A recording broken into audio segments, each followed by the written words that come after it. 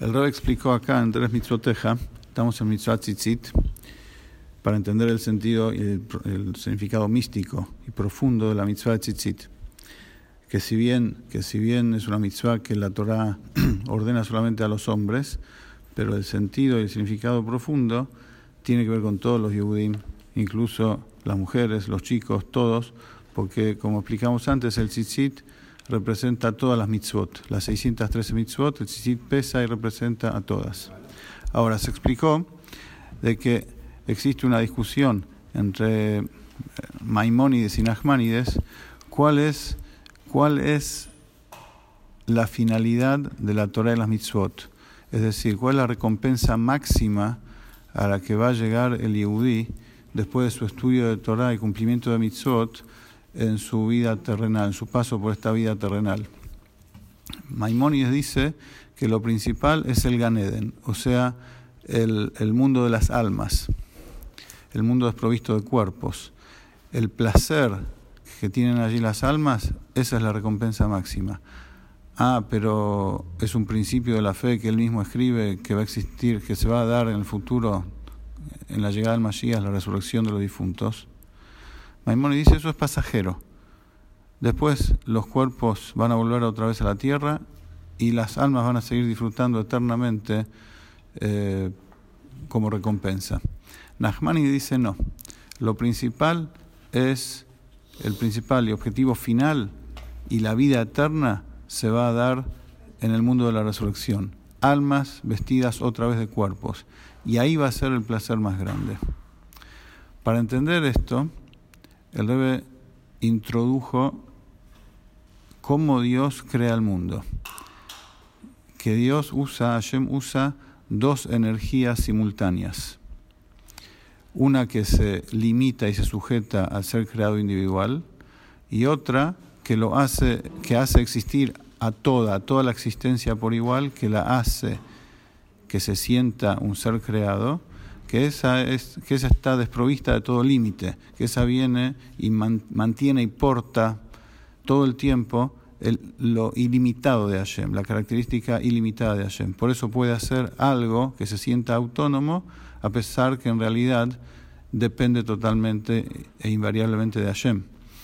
Eso es el Memale, la luz Memale y la luz Sobev, como explicamos en extenso en clases anteriores. El Rebbe acá dice de que cuando un judío estudia Torah, se relaciona con la luz Memale, y cuando hace una mitzvah, atrae el Sobev. ¿Cómo es esto? El Memale, como dijimos, es la luz, la energía, la fuerza de Hashem que se inviste en cada ser en particular de acuerdo a la característica de cada uno. La Torah, el estudio de la Torah, se asimila en cada uno lo mastica y lo digiere, por así decirlo, de acuerdo a la capacidad que Hashem le dio a cada uno y a la fuerza de voluntad que cada uno pone. Entonces, dado que la Torah, que nace en la Sefirá de Jochma, que es el principio del proceso de la creación, en donde allí cada cosa tiene su lugar, su nivel y su característica, esa es la Torah, que nace ahí y sostiene a cada cosa en su lugar, de acuerdo a la dimensión de cada cosa. Pero la Torah es la que, a través de la cual Hashem, como si fuera, organiza todo el sistema de la creación, y cada cosa está en su lugar. Entonces, al estudiar la Torah, nos relacionamos con esa luz específica, en donde esto es kasher, esto no es kasher, esto es puro, esto es impuro, esto se puede, esto no se puede, esto está prohibido, esto está permitido. Cada cosa en su lugar significa, entendemos y nos relacionamos con la luz que llena, la luz divina que llena, Memale, que se inviste en cada cosa en particular. Por eso, dice el Rebbe, la recompensa por estudiar Torah es el Gan Eden. ¿Qué es el Gan Eden? El paraíso celestial, la dimensión desprovista de cuerpo, solo almas, en donde las almas se regocijan, tienen un placer muy intenso por la Torah que estudiaron acá.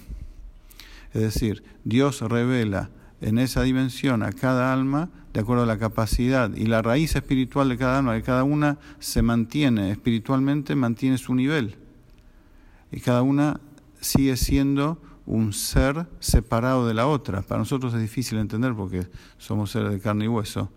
¿Cómo puede ser que almas desprovistas de cuerpo, en una dimensión totalmente espiritual, sean diferentes una de otra y mantengan cada una su identidad? Pero es así.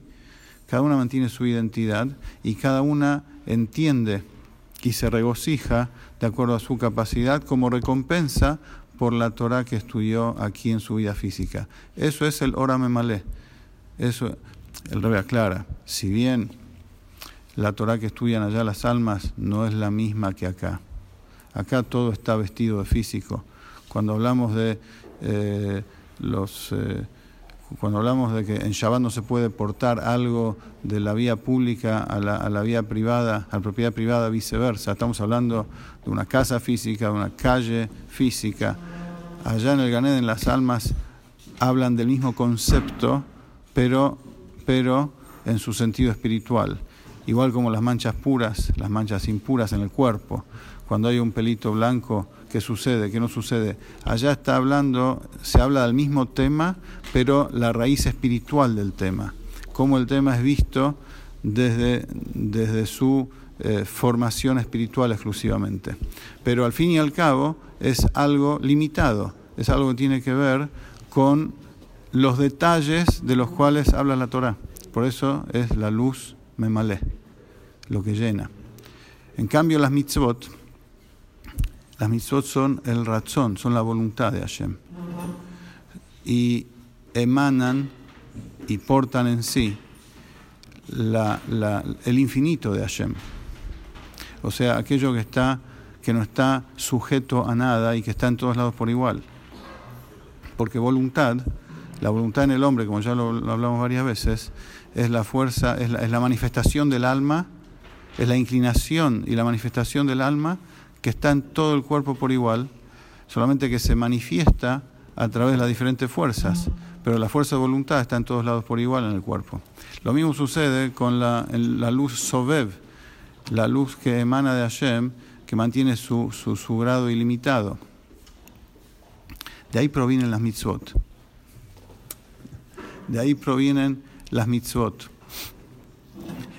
Cuando un yudí hace una mitzvah, por más que cada una es diferente una de otra, Tefilín es una cosa, Shabbat es otra, Kasher es otra, Mezuzá es otra, pero al igual que en el cuerpo, cuando la fuerza de voluntad quiere entender algo, entiende con la inteligencia. Cuando quiere darse de acá con la mano, pero es la fuerza de voluntad, es el alma el que se mueve, que está en todos lados por igual. Lo mismo sucede con las mitzvot. Yo hago la voluntad de Hashem cuando pongo tefilín. Es un acto específico. Prendo las velas de Shabbat las mujeres y así honro al Shabbat, pero esa es la mitzvah, es la voluntad de Hashem que se manifiesta acá o se manifiesta allá, pero es la voluntad ilimitada de Hashem que se proyecta a la creación. Y dado que viene, que se revela, que se proyecta esa luz ilimitada, por eso no lo sentimos, como el estudio de la Torah, que lo podemos masticar, lo podemos internalizar. Lo podemos hacer de uno. En cambio, la luz infinita de las mitzvot no lo podemos internalizar, no lo podemos percibir interiormente porque viene de lo ilimitado. Eso se van a manifestar en la era de la resurrección. ¿Cómo es esto? En el cuerpo se va a manifestar lo que ni siquiera el alma puede captar. Explica al revés, sí. Ese es el principio cabalístico, que lo más alto desciende a lo más bajo y lo más bajo está enraizado en lo más alto. Entonces, el placer que vamos a sentir en la era de la resurrección va a ser infinitamente mayor al placer que sienten las almas en el Gan Eden, porque va a ser el placer es la recompensa y el placer por el cumplimiento de las mitzvot que están conectadas al infinito de Hashem, al Sobev.